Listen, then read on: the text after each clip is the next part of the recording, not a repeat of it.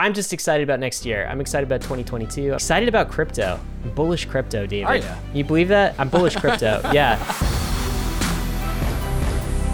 Hey, Bankless Nation, it's Friday morning. Happy New Year to you. Well, it's almost New Year. I guess it's New Year's Eve day that David and I are recording this. And it's roll-up time, David. Well, actually, I stole your thunder. What time is it, David? Oh, it's roll-up time, Ryan. Thanks for softballing that one to me. Yeah, no, it's time to roll up the whole entire year. Actually, we already did that, but this is going to be the last roll-up of 2021. We are covering the last 2 weeks, so there's a lot to cram in, but also it's one of those times of the year where there's kind of quiet. So it might actually just be the same kind of length, same roll-up, covering 2 weeks, but about the same amount of stuff, hopefully. And hopefully we can get this done in a reasonable amount of time. We were really, really good at it last time. We'll see if we can do it again. So some of that stuff we're going to cover is Shopify. They just opened up their platform to NFTs. That's really cool. It's also been like Airdrop week for the past week and a half. Everyone's dropping coins, I guess right before the new year. I don't know why, but we'll talk about some of those airdrops that are coming. Also, the biggest protocol merger ever was just approved this week. 2 big DeFi protocols teaming up. We've also got like old brands like Radio Shack. They are entering the DeFi space. And Are they, though? Are they? Yeah, good question. We'll get into that. And also Jack Dorsey versus Web3, a tussle on Twitter. We're going to talk about that too. So a lot of things going on in the holidays as well. And once again, we will roll this up for you and talk about each of those with some additional things. Before we do, David, let's talk a little bit about Hashflow. All right. Yeah, so Hashflow is like this DeFi OTC desk. What is an OTC desk, David, and what does this protocol do? Yeah, an OTC desk is if you have a big trade, if you're a trading firm or just you want something just to have your price be optimized, an OTC desk is where you go. You throw them a bunch of money and then they get you back your trade back to you at an optimized price. Hashflow is that, but as a DeFi app, OTC DeFi. So they work with you to automatically get you the best price on your trade, as well as things like MEV resistance, front-running resistance, and just a number of other things to make sure that you get the best price when you make your swap. So you can check them out at app.hashflow.com.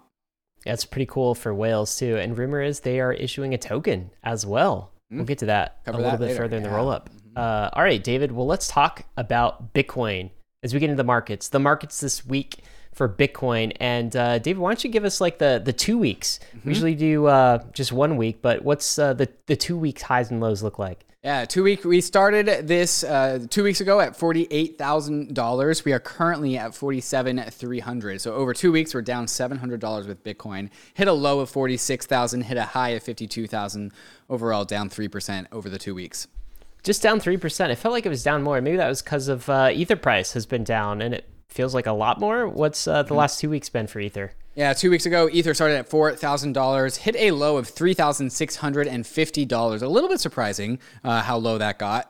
Its high during that time period was $4,150. We are currently at $3,750. So overall down 6% over the 2 week period. My take on this is just low liquidity shenanigans. This is the end of the year. All the traders and market makers and all institutions that place bids and asks on exchanges, just, they take a break too. And so just the markets are very, very low liquidity in a low liquid state towards the end of the year. And so this is a ripe opportunity for whales to play some whale games. I suspect that's kind of what's going on here. I don't really treat these numbers as real. I'm going to wait until the first week of January to actually reaffirm what the real prices are. I feel like retail's taking some time off too. Like retail isn't really bidding these things up either. They're just kind of letting it happen. So maybe that's what's going on as well. But I'm kind of glad that we're not ending the year in euphoria territory, to be honest. Like I feel like this tees us up for next year. And I'm anticipating a big year next year. Bullish going into 2022. How about you?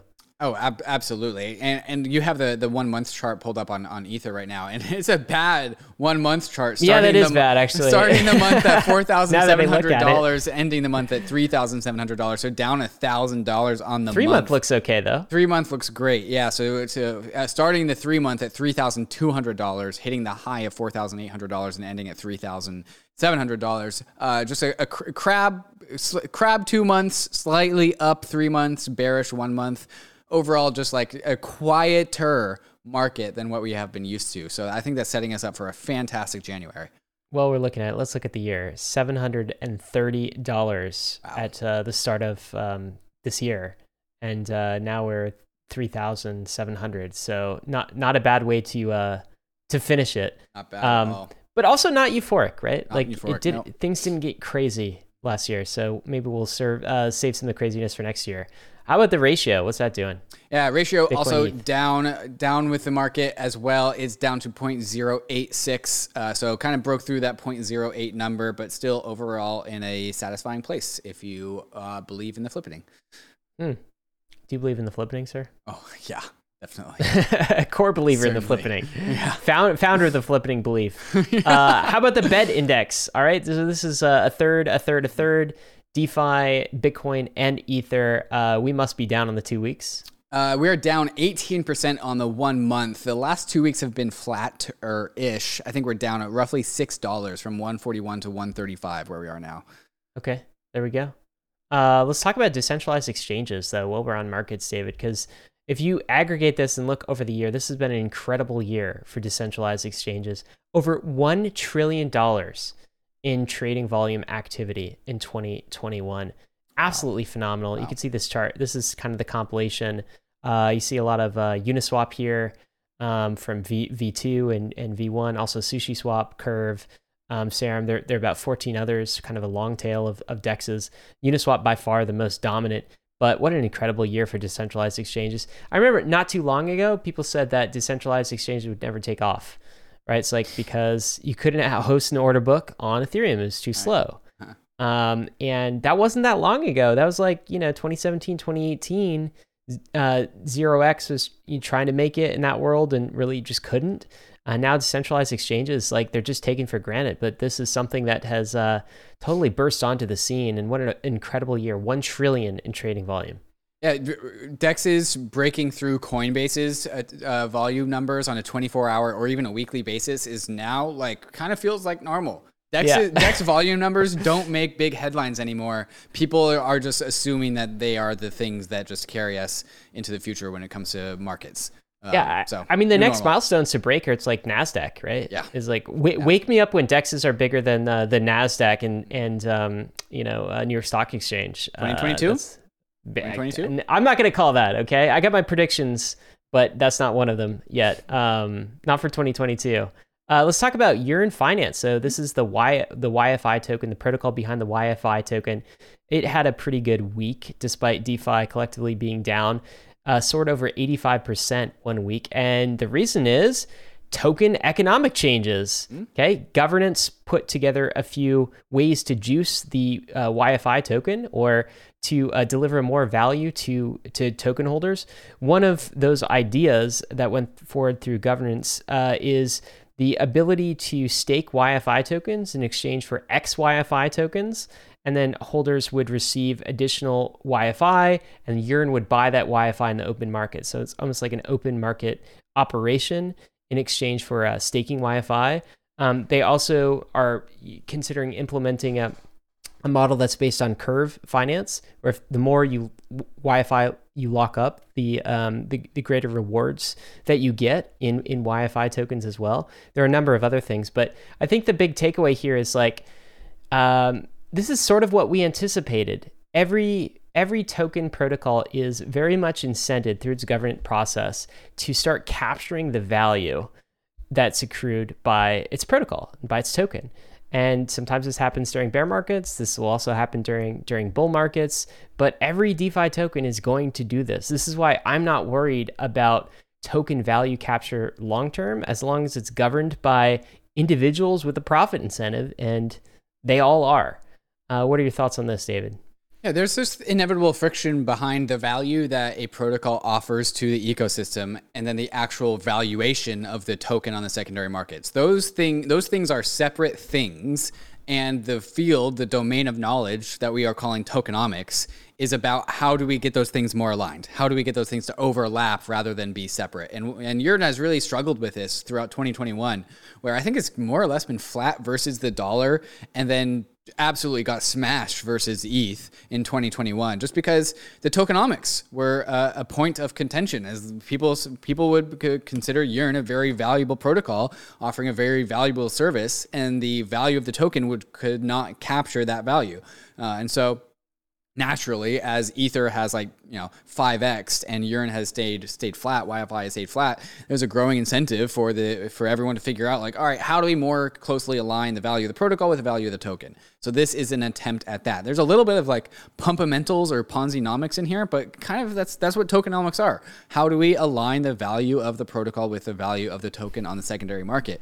And these changes created an 85% YFI price increase. And so the market so far seems to agree that these are good changes. Yeah, absolutely. I do think other tokens are going to do this as well. So this is the final form, the final state of all DeFi tokens.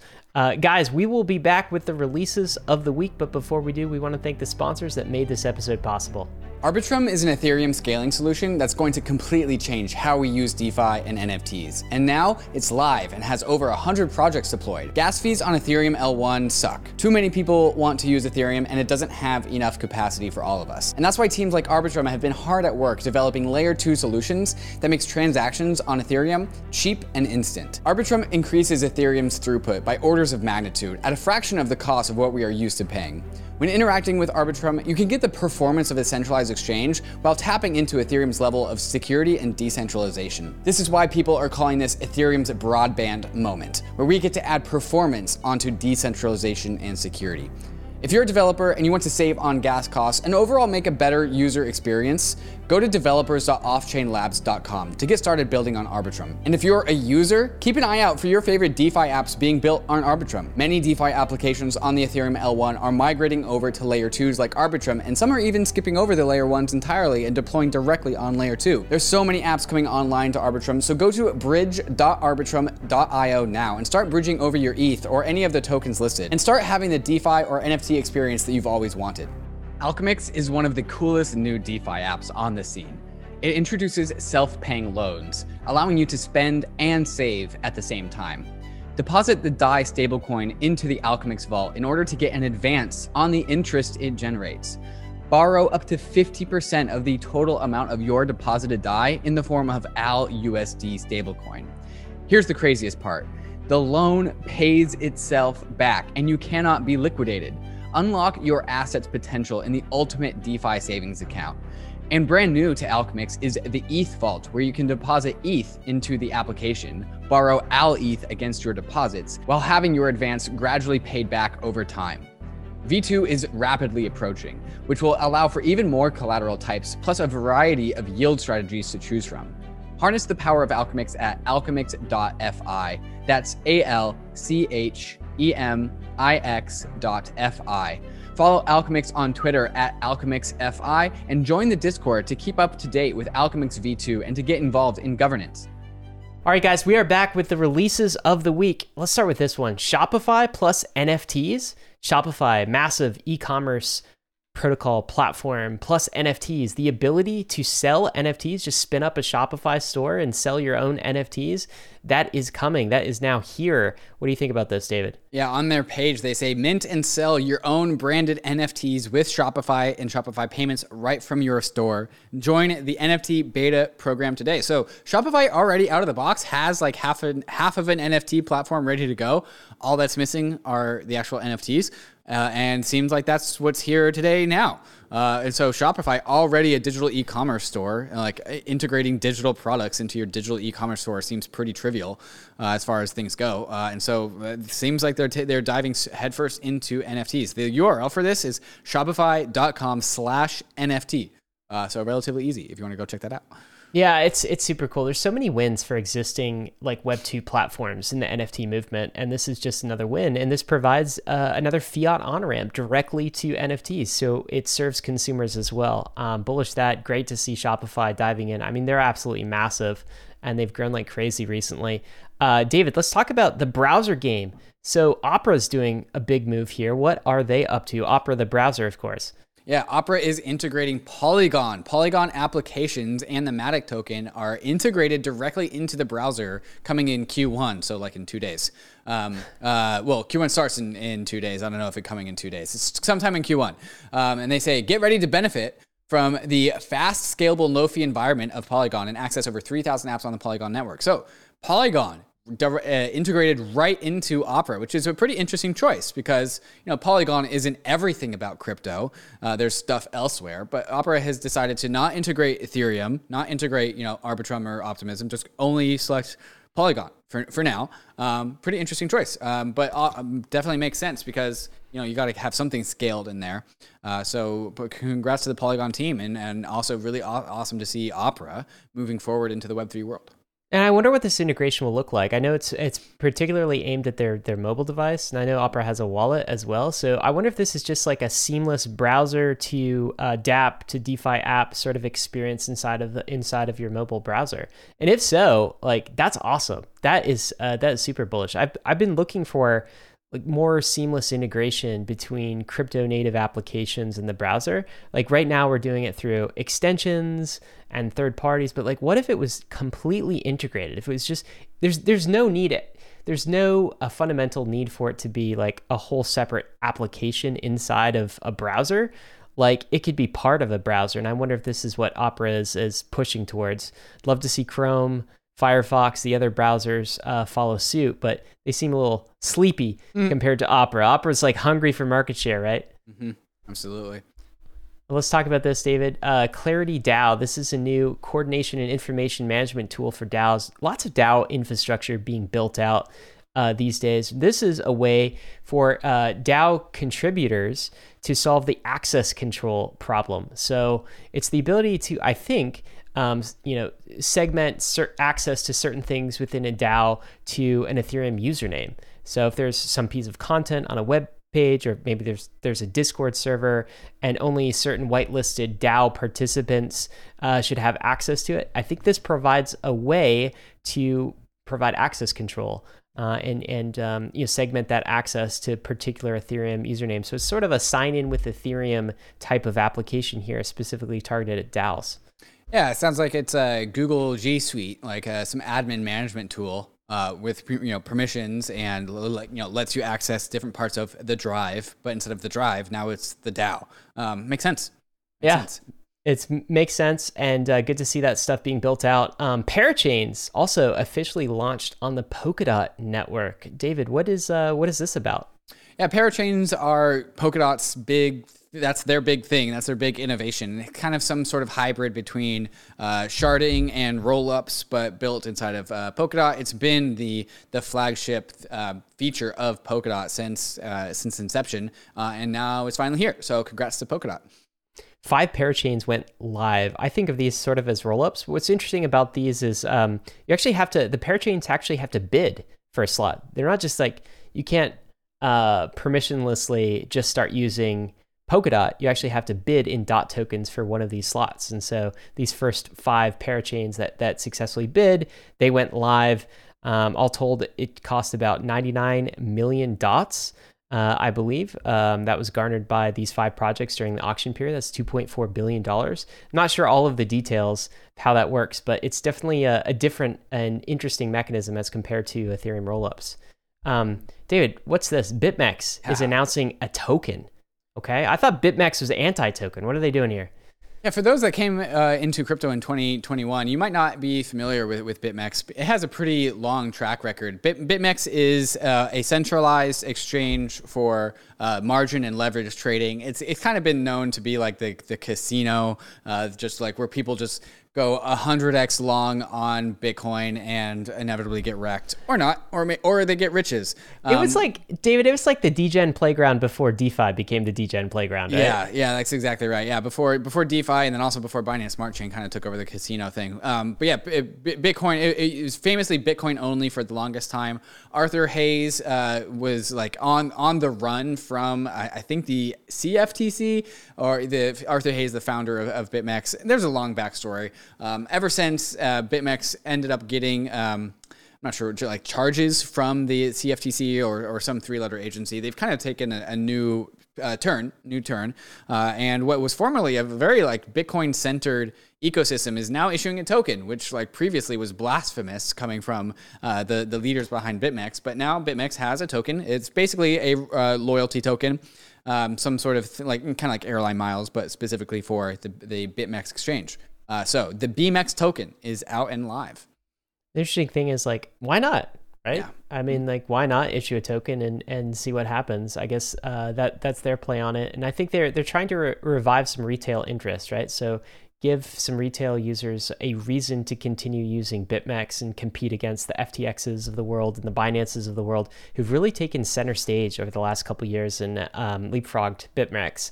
Let's talk about this. So Hashflow is issuing a token as well. We were talking about Hashflow earlier in the introduction. That's that OTC DeFi protocol. What are they up to here, David? Yeah, they're issuing a token. So if you have traded on Hashflow or contributed to the community early on, do you own a Hashbot NFT, for example? Then you might have the HFT token. And so that's the Hashflow's governance token, and will be able to free to claim towards the end of January. And so stay tuned. If you are a Hashflow ecosystem participant, you might have a token coming your way at the end of the month. There you go. More fiat on-ramps to Arbitrum. This one from Huobi, who is a centralized exchange. Now they're allowing deposits and withdrawals for ETH directly to and from Arbitrum. It's kind of cool. What are your thoughts here? Yeah, knocking them down. We need more. This is good news, and I want 50 more news items like this over the next month. It's coming though in 2022, right? Mm-hmm. Like including Coinbase. That's the big one I've been waiting for. Yep, Coinbase definitely. I bet Coinbase Q1 2022. Okay. Was that a prediction? Is that official David Hoffman prediction? The last time I did this, I did not end well. Certified fresh. Yes, David Hoffman official prediction. David Hoffman prediction. Coinbase on and off ramps onto an Ethereum layer 2 in Q1 2022. There you have it, folks. He took the bait. We got him now. I'm texting Brian right now. It's like, Brian, I need you to do something. Please, Brian. Tweet outstanding. Okay, raises this week. Alexis Ohanian and Polygon, they're investing a cool $200 million in decentralized social media. Alexis Ohanian, the co-founder of Reddit, of course, venture capitalist. He's coming on Bankless in a couple of weeks. We're going to ask him about this. But what's up with this news? What's going on? Yeah, there's a lot of just excitement and energy around decentralized social media platforms. While the details on what that means and what that is still fuzzy, regardless, people are still working on them. Aave's working on this. Polygon is working on this. I mean, it would be huge for any ecosystem to be like the thing that figured out decentralized social media. So there's obviously a lot of reward there for whoever can crack that nut. And it makes sense for Alexis Ohanian to be right there. He's the guy that created Reddit, which is the most, kind of like Reddit itself isn't decentralized, but it kind of looks and feels like it, right? With all the subreddits. And so it's really, really cool. $200 million in the war chest to build out some sort of decentralized social media. And in a time where we kind of really need it right now, Ryan, we're going to talk a little bit more about that later. Yeah, absolutely. Have you seen any decentralized social media that you've liked so far? Like I've tried BitClout a little bit, and it's just been kind of meh. Yeah. I mean, I don't even know what like decentralized social media. What does that mean? Like, what does the decentralization? How does that impact the social media aspect nature of it? Yeah, I don't know. It's always been my gut that it's not going to look like the social media platforms of the past. Like, it's not going to be Instagram, but decentralized. That's not going to be. That's not exactly. It's got to be something different. I do think that there's something here, but you can't just slap decentralization on the thing and call it decentralized social media. So we'll see what they have in mind. But it's good to see the innovation. Talk about this. Figment. They reached unicorn status. Wow, everyone's a unicorn these days. With a $110 million Series C. Figment is a staking services provider. They've got some big investors in the round here, including Binance. What I think is interesting here is, David, there are a number of probably a couple dozen or so staking service providers. Figment is one of the larger ones. There's Chorus One. There's a number of others. One called Staked was just acquired by Kraken. We'll talk a little bit about that. But interesting to see these just pure staking as a service companies accruing such massive valuations so quickly. What are your thoughts? Yeah, it's just being a unicorn is just not the same this day and age. Not after we printed like $1 bajillion in 2020. This is going to be a huge story. It already is a huge story, but even bigger going into 2022 is staking, proof of stake, staking, It felt like 2021 was the year of staking anticipation. I feel like 2022 is the year of actual staking and staking services coming into their full production ready environment because of all the chains that are also coming in to production ready staking. And so just some of the evaluations on Figment, Staked, and all these other protocols starting to make a lot of sense. Well, this wouldn't have happened, in my opinion, without like alt layer 1 season completely taking off, right? Probably. It's like because many of these networks, they're semi-active in ETH2 staking, but not really. Their bread and butter is like the Cosmos ecosystems, right, the Solana ecosystems of the world, all of those alternative layer 1s. The ecosystems that the individual has a hard time staking on. Yeah, weird how companies start to fill that niche, huh? Kinda, right? And you're going to take on that when it comes to news when we talk about staked, but we'll save that for the news section. B Protocol, they just did a raise, $2.2 million. What's the B Protocol, David? Yeah, B Protocol came out of the Black Tuesday? Was it Black Tuesday? Black Thursday? Black Thursday, was Black it? Thursday, yeah. When the crypto markets cut in half by like 55%. Such a distant memory. Yeah, right? You remember that? Yeah, Ryan, we were recording Bankless podcast number 2 that day. Yeah. We stopped the podcast and we're like, oh my God, ETH gas fees are like 1,200 GWei or something. Right. And everyone's getting What's liquidated. happening? Yeah. So what happened on that day was MakerDAO had zero DAI liquidations, as in people would pay zero DAI to bid on the collateral because gas congestion was so high. No one else's bids on underwater maker vaults were going through because gas was so high. And also, by the way, that was novel for the time. Like gas fees had started to creep up, but gas fees were still not a thing back in February of 2020. Like gas on Ethereum was still relatively cheap at that point. So having gas congestion was very new to Ethereum. And turns out that created an unprecedented scenario with regards to liquidations, as what happened with MakerDAO. So like MakerDAO had $8 million of collateral that was purchased for zero DAI, which is a problem.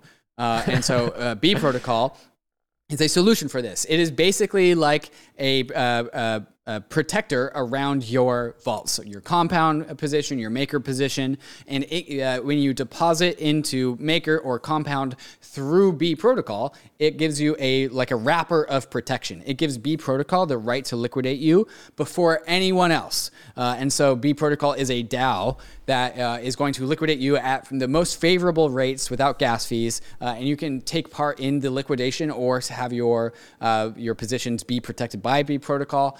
Really just a great effort here as well. Disclaimer, Ryan and I are in this angel investment round. Very cool. All right, David, let's talk about jobs. Hey, it's a new year. Just about, anyway. Mm-hmm. It's time to consider a job in crypto. A new job, new year, new job.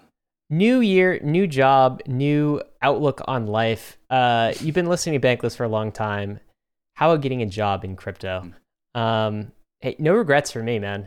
I jumped ship full-time in 2017, my corporate job, and it's been absolutely awesome. I had no idea what I was going to do next. And in crypto, you just kind of figure it out, right? Like you meet the community, you figure out your niche, and you go develop it. It's a growing industry, tons going on. Here are some of the jobs this week. First, a senior software engineer from Gilded. A founding full stack engineer. That's awesome. Utopia Labs. Senior iOS engineer, senior backend engineer at Smart DeFi, community ecosystem lead, DYDX, Bitwise, still has some positions open. NFT specialist, smart contract platforms and Web3 research analyst, crypto research analyst, governance specialist as well at Bitwise. A head of growth at Dex Guru. Check that out for you marketing types. Technical lead, Draftly. Blockchain developer, you got to be specialized in Rust at Solidix as well. And we could go on. A ton of different jobs for you. You can check those out. Bankless.palette.xyz. Grab a job in crypto this year. Grab a job in crypto. Ryan, shall we get to the airdrops? Because there was a lot of them. News time, airdrops time. Yeah, let's hit them. There's like 5 or 6 or maybe 7, David, but we're gonna hit like the 3 that are big ones. Yeah. Yeah, the 3 that are kind of worth claiming. Maybe. Why don't you start with this one? SOS token. So here's the headline. OpenDAO's SOS token hits a $250 million market cap despite unclear goals and security risks. Unclear goals and security risks. Man, does that not just sound like the start of the very beginning of a token? An airdrop? Yeah, that sounds about par for the course. Yeah, what's your white paper? Unclear goals and security risks. The SOS token is basically OpenSea, but decentralized, but a DAO is what they're claiming to be. So if you ever bought NFTs on OpenSea, you might have an SOS token airdropped to you. I had my SOS token. I think I got like 0.6 ethers worth of SOS tokens. Haven't done anything with them. There you go. Who knows? You holding? Maybe selling for ether. One of the that two. just means David hasn't had time to sell yet. How about this next airdrop? Because that's one of three that we're going to highlight. What's this one? Yeah, this is from Giveth. Giveth has been around Ethereum for a really long time. If anyone has listened to the Layer Zero with Griff Green, he talked about Giveth. If you have participated in the Giveth economy, you might have an airdrop. You can check that out at giv.giveth.io. Giveth is something that's been trying to spread out money and wealth into the different corners of the world, both with giving grants and trying to spin up the giving economy. And so, yeah, definitely check out that Layer Zero with Griff Reed, especially if you want to like get a front row seats for the DAO and what happened there. And then after that, we talk about Giveth. This is a responsibility token, guys. A valueless responsibility token. So the power to vote. A cool claim process too. I went through and I claimed, and you can claim on XDAI. So costs no gas in order to do that. So you can plug in your ETH address and check to see if you are a potential recipient. Why don't you do this last one too, David? Yeah, this one is GasDAO. Have you spent more than $1,559 on gas? You might recognize that number. You can go claim your gas tokens if you have spent more than $1,559 on gas. What it does and why it exists, absolutely no clue. But you can claim a proportional amount of gas tokens to how much you have spent on gas. Yeah, I'm selling that one. 15.59 though, like those are rookie numbers, man. How much gas have you spent? Oh my God, a lot. It also depends, right? It's like on what value. Like, right. Is it the value of the snapshot? Yeah. What dollar value? Because if you spent, some ETH on gas a couple years ago, that it was you spent pennies at the time. Yeah, spent pennies at the time that could amount to like dollars.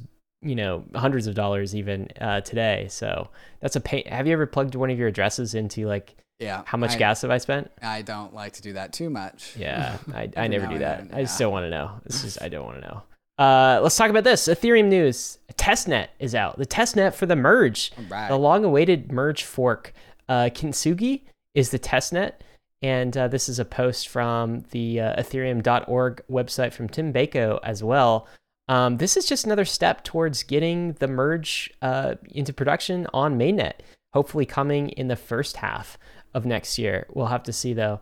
Any thoughts on this? Yeah, this is where we do mock merges. We also talked about this with Vitalik Buterin on the podcast that's coming out on Monday, all about the future of the Ethereum roadmap and more. So stay tuned for that. Yeah, that was a good podcast, man. We just recorded that earlier today. Mm-hmm. Yeah, good stuff in that podcast. Make sure you check that out. David, this was huge too. This happened during the holidays. Well, it didn't happen during the holidays, but the news came out during the holidays of a critical Polygon bug that put $24 billion in Matic tokens at risk. Basically all the Matic tokens. Yeah, that's like not quite, but like 92% or something like this. What happened here? Yeah, there was an exploit in the token contract, I think. This is kind of hard for me to parse apart because I'm not a developer. Hat the token itself had an exploit, which is now patched. There is nothing left at risk. All fallout has already happened. Black hat attackers did manage to hack, get away with $800,000, I believe, worth of Matic tokens. But in contrast to the 24 billion that was at stake, that's basically nothing.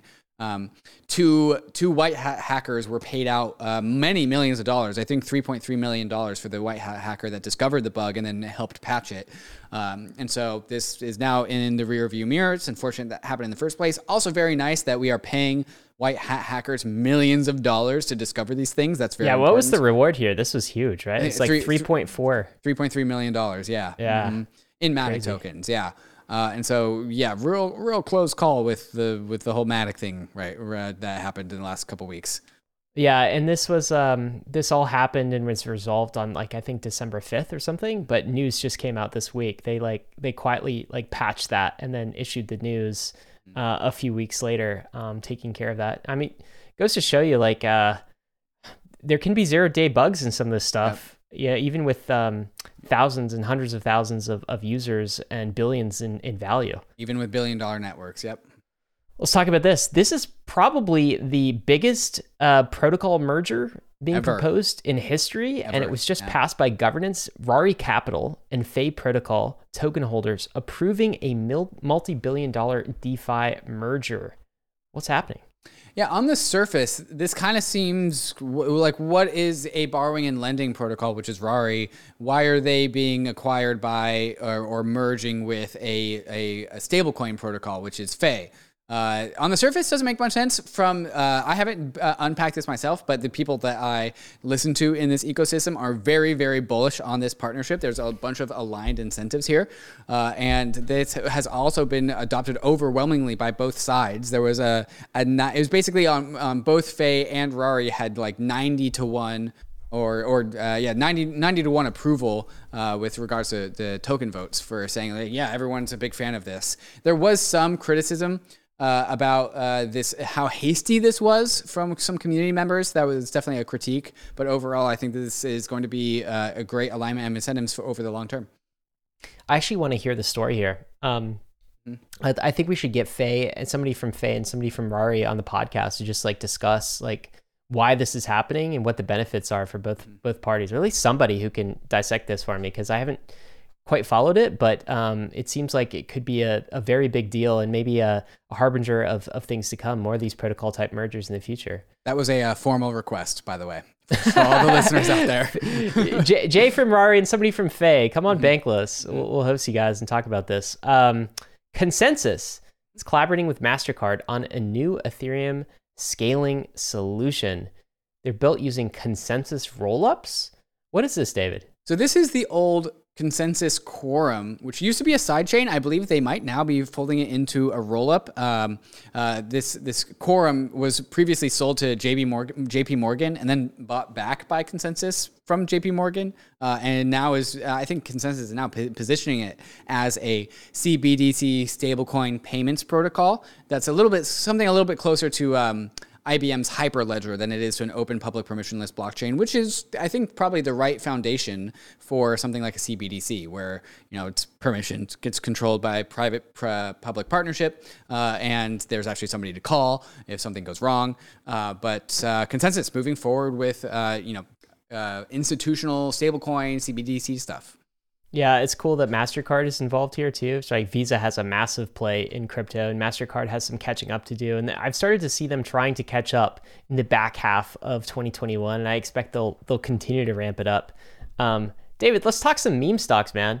Well, I guess maybe not meme stocks, but like meme tokens or old brands becoming tokens. Radio Shack is pivoting to DeFi, apparently. So Radio Shack, two guys bought it in 2020.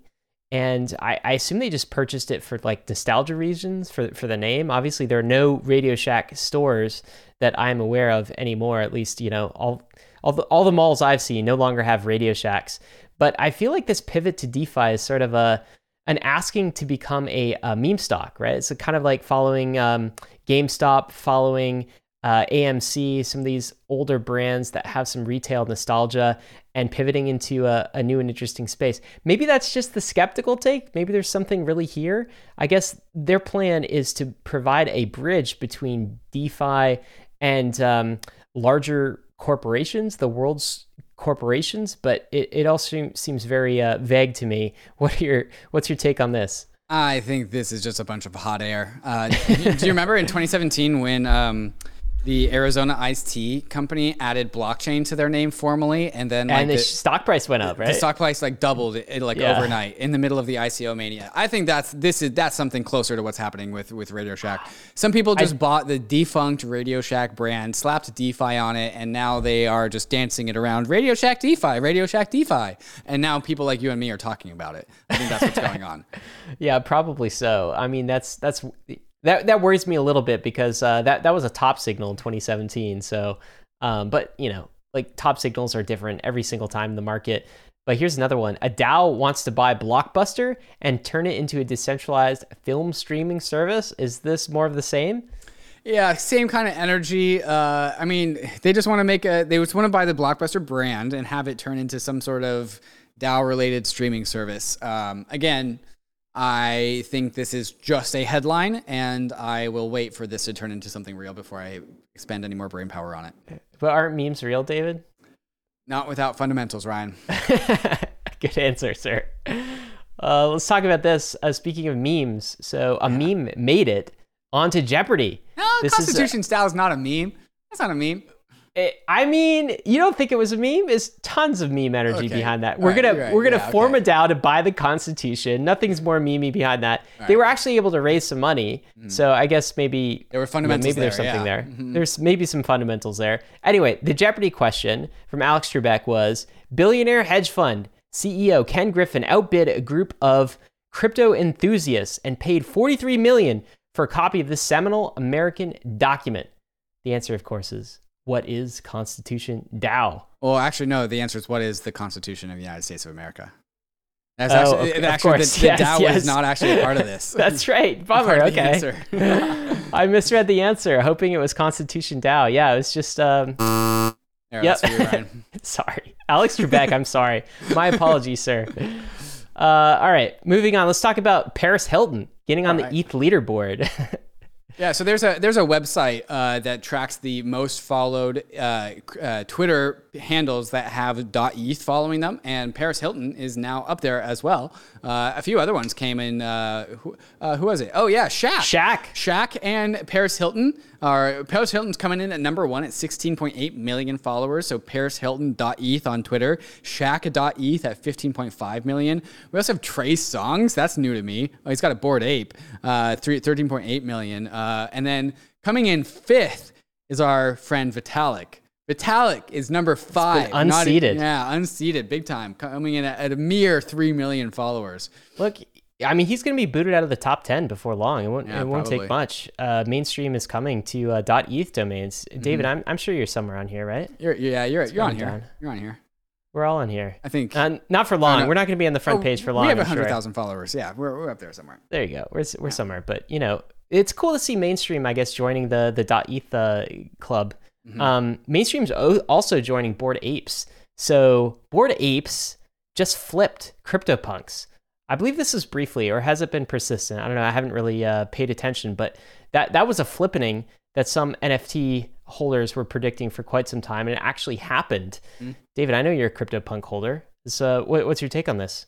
Yeah, this is regards to the floor price. So the floor price of Bored Apes is at 59 ETH right now, and I'm pulling up the CryptoPunks floor price, which is clocking in at 65.8 ETH. So CryptoPunks have reclaimed the higher floor price. But I wrote this in the predictions article that we haven't released yet. 2 weeks ago, that I did say that Bored Apes are probably going to flip punks, just because I think they have so much more surface area. They're newer. It's hard. They have the momentum. They're just kind of in pulp culture. So I mean, Bored Apes. One of the big stories of 2021 is definitely the Bored Apes. Are they doing different things versus CryptoPunks? Like, are they CryptoPunks are like the Bitcoin of NFTs. They don't do anything. And there was a theory that Bitcoin actually needs to pay for security, and CryptoPunks don't. And so CryptoPunks can work where Bitcoin actually that's like the fat CryptoPunk thesis. Exactly. Yeah. Idea. Yeah. We'll see how well that plays out into 2021. But CryptoPunks are definitely more of a crypto native, Ethereum native type of NFT, and the Bored Apes have reached into new horizons. And Bored Apes are still building, right? Like they're still Yeah. doing things or adding utility to the Bored Apes, and that maybe Never that's ending part project. of it. Yeah. Yeah, that's interesting. Snoop Dogg got in as well, Big time. David. So he just aped, and this is from his main account, not his Medici account. Right. Looks like he's got 4. I don't know. Yeah, one actual Bored Ape, 2 mutant Bored Apes, and then a Bored Ape Kennel Club as well. Oh, man, that's crazy. You know what I'm waiting for though? Is this graph right here, David? Speaking of Flippinings, Ooh. look at this. Get out. So first, the apes pass the CryptoPunks, and then real long term, this might be like years in the making. The turtles come and dominate. And I'm pretty sure that's like at the end of this year. That green spike is like for tomorrow, Ryan. No. This is a ... You know, who knows? That timeline just kind of like, this could take thousands of years, David. You know, turtles move at the speed of turtles. That's how it goes. Turtles move at the speed of turtles. Adidas. They just sold $22 million in NFTs. Mm-hmm. That's crazy, man. So what are they doing here? Yeah, they sold 30,000 NFTs at 0.2 ETH each, and they all sold out, which is nuts. They made $22 million. They also did this right. They got into the NFT influencers. They bought a Bored Ape, put on an Adidas jacket on their Bored Ape, put it as their profile picture, started doing and did NFTs right. And so look what happens when you do NFTs right as a company. You get $22 million in revenue. That's crazy. Yeah. They got to be so happy about that. And other brands have got to be following. I wonder who the buyers of these things are. Do you think this is more mainstream, or do you think this is like, this can't be the traditional crypto NFT collector? It's got to be mainstream. Even though like $750 for an Adidas NFT, like mainstream's ready to cough that up. That was kind of confusing. It's sort of surprising, but yeah, good for them. Success either way.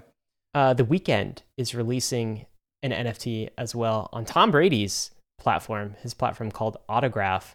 This is a Blinding Lights single that is inspiring 7 NFTs that are going to be auctioned on OpenSea. So now we have mainstream artists entering the fray as well. That's been a story that has been continuing to develop over the course of the year. NFTs are for everyone, and we're just going to see more and more celebrities all throughout 2022, so get used to it. Get used to it. Should we get used to Facebook being called Meta? No. I'm finding that hard to get used to, okay? But like, let's call them Meta. Here's the Facebook CTO promising deep compatibility between what Meta is doing in the metaverse and blockchain. I guess they're bullish Web3. At least that's what they're saying. What do you think about this? Yeah, deep compatibility is not what I want it to be, which is built on top of. Compatibility implies 2 things coming together, where the metaverse significantly needs to be built on top of a decentralized protocol. So nice try, Meta. Not a fan. But I mean, they're gonna, they have to actually onboard crypto assets, crypto monies, NFTs anyway. So I mean, this isn't anything a surprise. This messaging is expected. Do you think they still think that they can become like a the blockchain metaverse? killer? Do you think they are the metaverse, or what do you think they're trying to do here? They are probably at the very least trying to become people's first metaverse. Like, hey, you want to get into the metaverse? Start with Facebook. I think they know they can't capture the whole entire thing because that's antithetical. But if they can, it's just a fight for mind share. It's funny because it's something I'm still not worried about at all. Like, I still think they don't have a shot at competing against like the property rights and, you know, strong settlement guarantees of crypto networks, and they will have to provide deep compatibility with them in order to execute on their strategy. So not worried about Facebook long term and its threat on Web3. Let's talk about Jack. He's got a different perspective on Web3. Jack Dorsey, the former CEO of Twitter. He, of course, stepped down a few weeks ago. That was a big story when we talked about it. But he's pretty anti-Web3, it seems like. What's this meme that we're looking at, David? Jack Dorsey's been anti-everything that's not Bitcoin, basically from as long as I can remember. Everything in crypto, yeah? Everything in crypto that's not Bitcoin, Jack's not a fan of it. And he's explained some of his reasoning why, but it boils down to the same old arguments that he thinks that nothing other than Bitcoin is actually decentralized and everything else is just a cash grab. So he retweeted a comic that has a pipe just flowing water into the mouths of Silicon Valley VCs. Meanwhile, there's a very famished looking retail investor that is under a small hole in the pipe, just getting some drops, just a few drops. And so all the value of Web3, what Jack is claiming is, he's retweeted this with the 100 emoji. He's claiming that Web3 is just putting all the value into Silicon Valley VCs, and implying that, Web3 is just this VC created, way to make a bunch of money. Just overall very cynical and skeptical on the fact of the idea of Web3 at all. I have my opinions on this. Jack follows this up and says, you don't own, quote, Web3. The VCs and their LPs do. It will never escape their incentives. It's ultimately a centralized entity with a different label. Know what you're getting into. So, wow, some pretty harsh words coming out of Jack Dorsey, founder of Twitter, about the whole entire concept of Web3. I've got my thoughts, Ryan. What do you think? I think harsh and wrong. Right. So the idea that VCs are the owners of Web3s, I think this is particular to some protocols, right? Some DeFi protocols, maybe governance protocols, you could say. VCs own some of those. But, at its core, something like Ethereum, which is actually depicted in this meme, is not VC owned. It's really interesting that there were no VCs as part of the original sale of Ethereum. For one, here's Balaji saying Ethereum raised $0 from VCs as kind of a comment on this. And that's true. Also, VCs do not control Ethereum. If you think VCs control Ethereum, then you have to apply those same rules to Bitcoin and say whales and VCs control Bitcoin. But they don't. They don't control Ethereum. They don't control Bitcoin. So the entire assertion is false. Maybe he's focusing on some sliver or some subset of Web3 that we have criticized as well as being kind of overly whale or VC owned, the Binance chains of the world. You make the case for that. You make the case for some DeFi protocols. You could make the case maybe for some elements of, alternative layer ones, but I think it's unfair to categorize all of Web3 as being completely owned by VCs. What's your take? Apparently, if you were following this story very, very in depth, that Jack was really going after A16Z and Andreessen Horowitz specifically. Apparently, has a bone to pick with them. I think that's kind of what's going on under the hood. Makes more sense. But overall, there's been a ton of investment, a ton of deal flow into a ton of Web3 platforms, Web3 protocols that are happening right now. So maybe this critique is more about 2021 Web3 and not maybe the foundations of it. How Ethereum didn't raise any money from VCs. Maybe he's talking about more about the apps that have raised money recently. But there's still some big things that we need to parse apart here. First off, the comic of all this value flowing into VC's mouths and then the retail just only getting droplets. We have to remember where we came from, because before Web3, it was absolutely nothing into retail. It would go straight into VCs and you would never even hear about it. So the fact that we are even complaining about this just tells you how much Web3 actually has moved the needle. Retail didn't even have an option or even knowledge about how to complain about not having deal flow from early stage startups.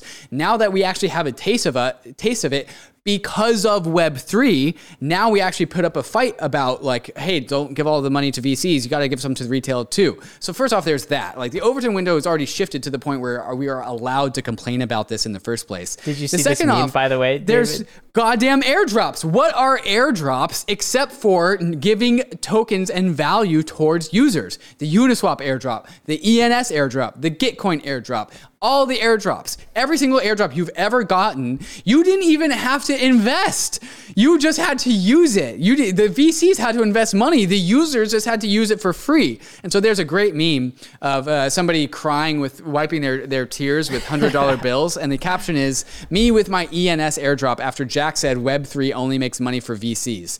To me, this is one of those things that it's so incredibly the opposite of what Jack is saying that is kind of dumbfounding. It's it's good. Somehow Jack went full circle and said Web3 is all about giving money to VCs. It's literally the opposite. It is literally about how can we make our users wealthy. That is what Web3 is. Yeah, I agree with that. There's also another comment from Balaji. He says, "I respect everything you built," talking to Jack, "but I also disagree here. Twitter started as a protocol, the free speech wing, of the free speech party, then corporate and political incentives led to deplatforming and censorship. Web3 offers the possibility, not a guarantee, of something better, turning Twitter into a protocol, something that unfortunately Jack was not able to accomplish during his tenure at Twitter. He says, he follows up, of course, I don't believe Twitter set out to bait and switch developers or promise free speech, get people to invest years in their profiles, then censor them. But that is where the incentives landed upon. Web3's smart contracts may prove more durable than Web2's social contracts. This is what I also fundamentally don't understand about Jack's take, is Web3 offers a solution to the things that Jack, claims are his values, which is, values of free speech and minimization of censorship resistance. So I don't know, it's ongoing back and forth between Jack Dorsey and the Web3 and crypto community. I guess my invitation would be this to Jack is like, I think the community wants a longer conversation about this with you, Jack. Like, are you rejecting the VC definition of Web3, or are you rejecting the entire premise of Web3? Like, that's a question that I think we have. Do you see Bitcoin as Web3? I mean, the way you and I define Web3, David, it's kind of synonymous with crypto. And so if you say you hate Web3, then do you also hate Bitcoin? Also, Ethereum is like very close to Bitcoin from a values perspective, right? It's like Vitalik has called it moderate Bitcoin values. And I really feel like that's the case. So why the hate for Ethereum all of the time? Right. That's the discussion we want to have with Jack Dorsey on the Bankless podcast. DMs are open, man. So, come on, let's talk about it. Jack. Let's hash it out. Ray Dalio, someone else we want to get on the podcast. I've been listening to a lot of Ray Dalio podcasts actually over the past week or so break. But apparently he says crypto should be part of a diversified portfolio. This is new in 2021. He wasn't saying this in previous years. This is new for Ray Dalio. Of course, billionaire hedge fund investor, fantastic insights on long-term macro trends. I have a lot of respect for him. Now he's coming around to crypto, it seems. Any thoughts here? Yeah, I think I would classify Ray Dalio in 2020 and 2021 as cautiously optimistic. And now at the end of 2021, I would call Ray Dalio decently well convinced. Listening to him on the Lex Fridman podcast and also in this article right here, he talks about how Bitcoin has stood the test of time. And so this is one of our biggest advantages in the crypto industry. We have time on our side.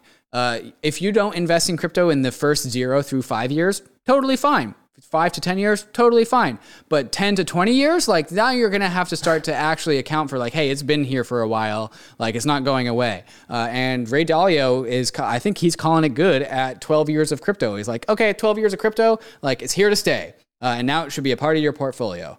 And so I think that's a perfectly pragmatic and reasonable conclusion.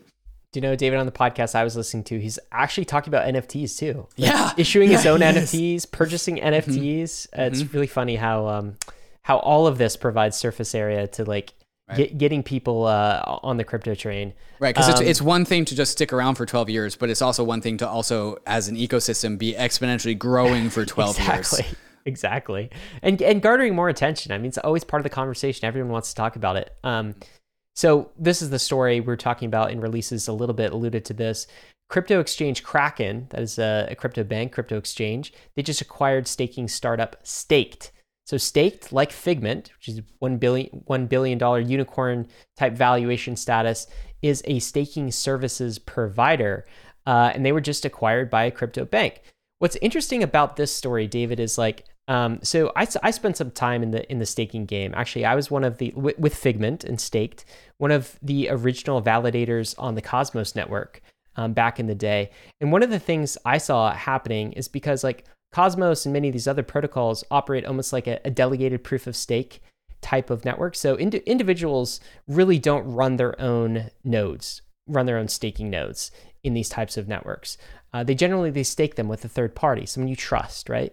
And so one thing that I observed in my days kind of staking as part of these networks is like, they were all becoming sort of like whale staking service providers. They had to in order to meet their margins. Make their margins and like do the best in the game. And so in that kind of game, the thing I saw was like the bigger fish would just snap up the smaller fish, and then you get a smaller and smaller pool of staking service companies, over time. And this is finally what's happening, right? It's like I was pretty certain at that time that all the staking service companies would eventually, you either go public or you're acquired by a crypto bank of some form or another. And to me, that is such a it's a very big centralization vector for this entire space, because now essentially all you're doing is you are staking directly with Kraken, and you're kind of back to square one. So like the Coinbase of the world, they're smart, they're going to grow their business, they're going to acquire other staking service providers too, and they have in the past. They've acquired Bison Trails, for instance, and incorporated that into their staking service provider. So the protocol itself, I feel like, is incented and basically pushes in the direction of more centralization with fewer and fewer staking parties. And we're seeing this with Stake here. I don't fault Staked for this, right? It's like, and obviously this is a good play for Kraken. Like, so I understand why everyone's doing it. It's just back to the fundamental decentralization of so-called layer one protocols. There has to be some resistance against this, or you'll end up with just a very small set of staking, service providers that everyone's using. And then like, what's the point? There's a huge line between being able to stake on computers that you naturally find in people's homes and any other type of staking. Because any other type of staking just more and more tilts towards centralization, especially delegated proof of stake. Delegated proof of stake and actual proof of stake are completely different beasts. And that's all I will say about that. Yep. All right, let's keep moving. A16Z, they just put out a poll. Voters prefer candidates that support Web3. Nice. The title of this poll. Americans want policymakers to play an active role in supporting the next generation of the internet. This is from a survey of individuals in the US. 1 in 5 people in the US own cryptocurrency, the survey finds. 35% of those between 18 and 34, a key demographic. Kind of cool. I guess more support for the idea that voters will vote in candidates who support Web3. Crypto, the word crypto has always had this negative connotation. Like it scares my boomer parents. Like, oh, crypto, like, oh, weird stuff's happening. Web3 is the perfect rebrand for cryptocurrency. It's exactly, it just fits right in. People understand it. They kind of understand that there's an evolution of all the negative stuff that's happening with Facebook causing like civil wars, and how we're moving into a digital future with NFTs and Web3. Like, it's just enough to get people's heads wrapped around it. And turns out it's a huge hit with people. It just pulls well. So shout out to a future podcast episode that's coming with Erica Rhodes running to unseat Brad Sherman, the guy that was making fun about crypto and mongoose coins and Congress and all that stuff. We're having her on State of the Nation sometime in January. We're going to talk about her being a Web3 candidate, if she likes the Web3 branding and if she's trying to lean into that. So also, if you are in the California 30th District, which is northwest of LA, Erica Rhodes might be your representative. And if that's true, we need you to vote for her. So we're going to talk about that on the State of the Nation. So stay tuned for next couple of weeks when that comes out. All right, guys, we will be right back with the takes of the week. But before we do, we want to thank the sponsors that made this episode possible. Matcha, everyone's favorite DEX aggregator, has just launched an open beta for gasless trading. So if you're trading more than $5,000 in common ETH and wrapped Bitcoin pairs, then your gas fees on Matcha are free. And that's why you should be using Matcha. Matcha routes your orders across all the various DeFi exchanges on Ethereum, Polygon, Binance Smart Chain, and gives you the best possible price without any trading fees or unnecessary slippage. Matcha has smart order routing that splits your orders across multiple liquidity sources if Matcha sees that it gets you better pricing. Trading on Matcha is super easy because it pools the liquidity for me into a single and easy to use platform, and has even saved me multiple times from accidentally picking the wrong DEX to trade on and getting a bad price. Matcha also allows you to make limit orders on chain, so you can set and forget your DeFi trades, and they will go through automatically while you're away. So when you're making a trade, head over to matcha.xyz/bankless, connect your wallet, and start getting some of the best prices and most liquidity when you trade your crypto assets. Living a bankless life requires taking control over your own private keys. Not your keys, not your crypto. That's why so many in the Bankless Nation already have their Ledger hardware wallet, which makes proper private key management a breeze. But the Ledger ecosystem is much more than just a secure hardware wallet. Ledger is the combination of the Ledger hardware wallet and the Ledger Live app. And if you're used to seeing all of your crypto services and favorite DeFi apps all in one spot, Ledger Live is where you want to be. Not only does Ledger let you buy your crypto assets straight from the app, but it also hooks into all of the DeFi apps and services that you're used to. Using Ledger Live, you can stake your ETH in Lido, swap on dexes like Paraswap, or display your NFTs with Rainbow. You can also use Wallet Connect inside of Ledger Live to connect to all the other DeFi apps that keep coming online. DeFi never stops growing, and the Ledger Live app grows alongside with it. So click the link in the show notes to see all of the DeFi apps that Ledger Live has, and stay tuned as more apps come online. And if you don't have a Ledger hardware wallet, what are you even waiting for? Go to ledger.com, grab a Ledger, download Ledger Live, and get all of your DeFi apps all in one space. All right, guys, we are back with the hot takes of the week. Let's start with this first one from Hugh Karp. He's the founder of Nexus Mutual, a insurance protocol. So not surprised with this take.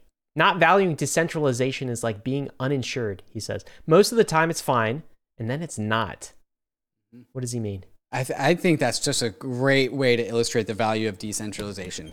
Decentralization is this invisible shield of protection that you're not supposed to notice. You're not supposed to notice a decentralization. And it's there for you regardless of whether you're thinking about it or not. Yeah, I think it's a great take. Yeah, it's there for you, and then like most of the time it's fine, and then it's not. In what cases does it become not fine? Oh, so many different cases. Well, it depends on the severity of the centralization. I mean, if you have all your money with a bank and then the bank goes under, boom, you're effed. If you are on a centralized blockchain and the blockchain halts and you need to get your money out, ouch. Decentralization just protects you against not only just like accidental bugs in code, but also just from centralized control. Banks, you actually don't own your own money when you put your money in a bank. They give you IOUs, and so you have to trust that. And so there's so many different attack vectors that are just completely mitigated with decentralization. And so without decentralization, you're kind of at risk to all of them. I always worry about here, this is a point about insurance too, is humans are really notoriously bad at quantifying risk and assessing risk, particularly over longer term time horizons. And I think this is why we have such a hard time quantifying the value of decentralization, is because if everything is going okay and the banks aren't stealing from you and, Binance isn't halting the chain and, the hedge fund isn't calling Robinhood to halt reverse stock trades, yeah, right, reverse trades, then it all works very seamlessly and it all seems fine. But it's those edge cases when you really need decentralization. That's the value. But human beings are really bad at quantifying this and taking that risk into account. So I don't know if we'll ever get out of that cycle, but it doesn't just provide a defense to the individual, I guess I would say. It's a defense to the entire system. Like it's a public good for the entire system, kind of like similar to privacy. What's the value of privacy? It's like the value is aggregated. It's a public good for everyone in society. It's not just for one individual. So I don't know. Hopefully humans have the ability to quantify that a little bit better. This is Leighton with the tweet quantifying some things, though, quantifying hacks. Why don't you take this, David? Yeah, not only quantifying hacks, but also comparing the size of hacks to bank overdraft fees in 2020. So in 2021, crypto lost $7.7 billion in crypto hacks and scams. But in 2020, $12.4 billion was lost in bank overdraft fees. So all of these hacks that we're just in an uproar about, and all these exploits that people get money and they get frustrated, bank overdraft fees were almost twice that amount in 2020. And so Leighton finished it off saying, all the scammers and hackers in the world still can't rob people as well as banks can. Nice and spicy. Nice job, Leighton. I love that, by the way. Bank overdraft fees is just one of the ways banks steal your money, right? That's just one product from them. Yeah, it's just one of many. Let's see this tweet. This is a quote from Vitalik from a recent interview. What's this quote?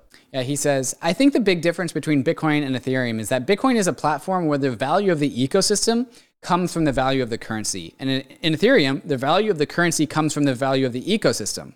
And this is something that I've said in a different capacity. I always like to say the Bitcoin blockchain is meant to serve BTC, the asset, whereas in Ethereum, the Ether, the currency, is meant to serve Ethereum, the blockchain, or Ethereum, the economy. Ether, the currency, is a means to an end to provide the strongest security to Ethereum possible, so that Ethereum can host as many things as possible securely. Bitcoin, the blockchain, is a blockchain that the whole entire point of it is to do one purpose, which is to allow for 21 million Bitcoins to be sent from wallet to wallet. And that's the whole thing. And so there's just different priorities in these things. And so you can go ahead and choose your ecosystem with whatever values that you resonate with. Do you resonate with the hard cap, or do you value a platform that has free and public security for all applications? Or you can do both. But that's kind of the main differences between these two ecosystems. The interesting thing about that too is like the Ether, the asset, scales as well with Ethereum, the economy. Mm-hmm. Whereas Bitcoin not so much. Bitcoin to me is a bit more like gold, mm-hmm. and Ether and Ethereum to me is a bit more like we use the analogy of a nation state, crypto nation state. It's a bit more like the United States, right? Not a fiat currency, because this currency is scarce and deflationary and cannot be changed, and ultrasound cannot be changed by a central government, but it scales in the way the US's S&P 500 scales according to like the value and the growth of GDP, the value and growth of the economy. So it's a different way to value these assets as well. Let's talk about this take. This is our last one of the week from Daniel. Daniel got hits. Yeah, Daniel got hits is the Twitter handle. People say crypto is too risky for me.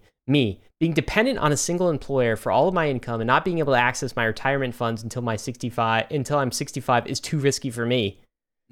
Good point. What's the point he's making? I love this. And this reminds me of a quote from Nassim Taleb's book, Anti-Fragile, where he compares two people with different jobs. One of them is a barber, and the other one is like a white-collar office worker. The barber has very unstable, volatile income. Sometimes 5 people come into his shop every single day. Sometimes 0 people come into his shop. His income is volatile. But over the long term, his job security is stable because hair grows. Whereas the white collar worker, his income is very, very stable. It's a cool $60,000 a year promised by his salary that he's going to get it no matter what. But his job security is very unstable because he might just get axed at any moment of any moment. And so this is about leaning into towards volatility as a way to actually grow stronger and more robust as an individual. And so if you work in crypto, a highly volatile, highly rapid environment, you actually gain job security because you learn how to live in a volatile world. And the skills that you come out with and the connections that you come out with, the opportunity cost of being in crypto is just immense. And so there's just different kinds of risk out there. Like, what kind of risk do you want? Do you want the risk of crypto volatility and the assets? Or do you want the risk of absolutely getting left behind in your corporate job? This is why I have such a hard time answering the question of like, is crypto a risky asset? Because I honestly, in my heart of hearts, I don't think it's a risky asset. I don't. Okay. Yeah. Mm-hmm. It's a volatile asset. Yeah. But volatility. People conflate those things way too much. And in fact, like finance textbooks conflate those things. This is what finance people are taught, that volatility equals risk, like the one and the same. But that's not actually true, right? It's like crypto is far less risky than it first appears, even though price fluctuates and it's far more volatile. And I think the things in our everyday life that we don't quantify, right? Like, inflation, for instance, or, collapse of the central bank digital currency, or a job loss, or my job just basically, and the skills that I have, like losing all value in the economy because the economy converts to some new form and becomes more digital and enters the metaverse, that sort of thing. Like the risks of those things aren't quantified by the average individual when they're just following the path that everyone else takes. So way less risky than people think. Ryan, what do you think is going to be here in 100 years? What's more likely, Ethereum or the US dollar? See, that's 100 years. That's so easy to answer for me. It's definitely Ethereum. Yeah. right? It's like even in its relatively nascent form. Yeah, your answer is still Ethereum. 100%. Yeah. Like 100%. And I guess that's why I'm betting the way I'm betting and you're betting the way you're betting. But a lot of people don't realize that. David, what are you excited about this week, man? I got something else other than being excited. Not to say I'm not excited, but I'm reading this book called Humankind. It's the case that humans are inherently good. And it's just a very feel-good book to read, by the way. So if anyone is feeling like down or they just need something to pick them up, read this book called Humankind. It's the case that humans are just inherently good. And Ryan, while I was reading this book, they were talking about how humans succeeded where Neanderthals didn't.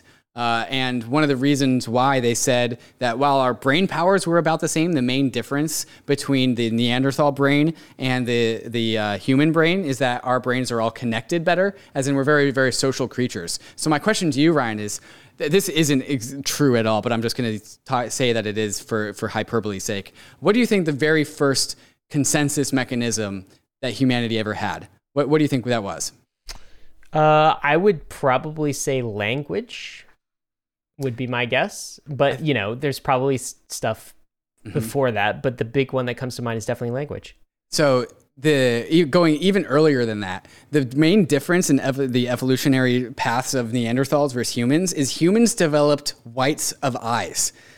And Neanderthals had very, very big black eyes. And so they didn't really have whites of the eyes. And the whites of human eyes allows me to look at you and see what you're looking at. And so my node can check out your node and see what your node's up to. Wild. Yeah. And so like, what's Ryan's looking over there? Why is he looking over there? I'm going to go look over there.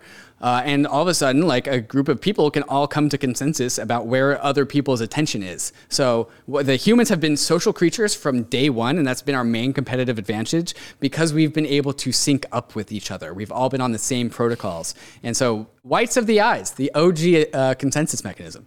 That's wild. I guess this is why also humans developed the fantastic facial recognition software, right? It's like we're very, like, how much of communication is nonverbal? Totally. Like 90%, 95%. It's like tone, intonation, but like also body language, facial expression. That's all nonverbal. Totally. I guess that's baked into our DNA.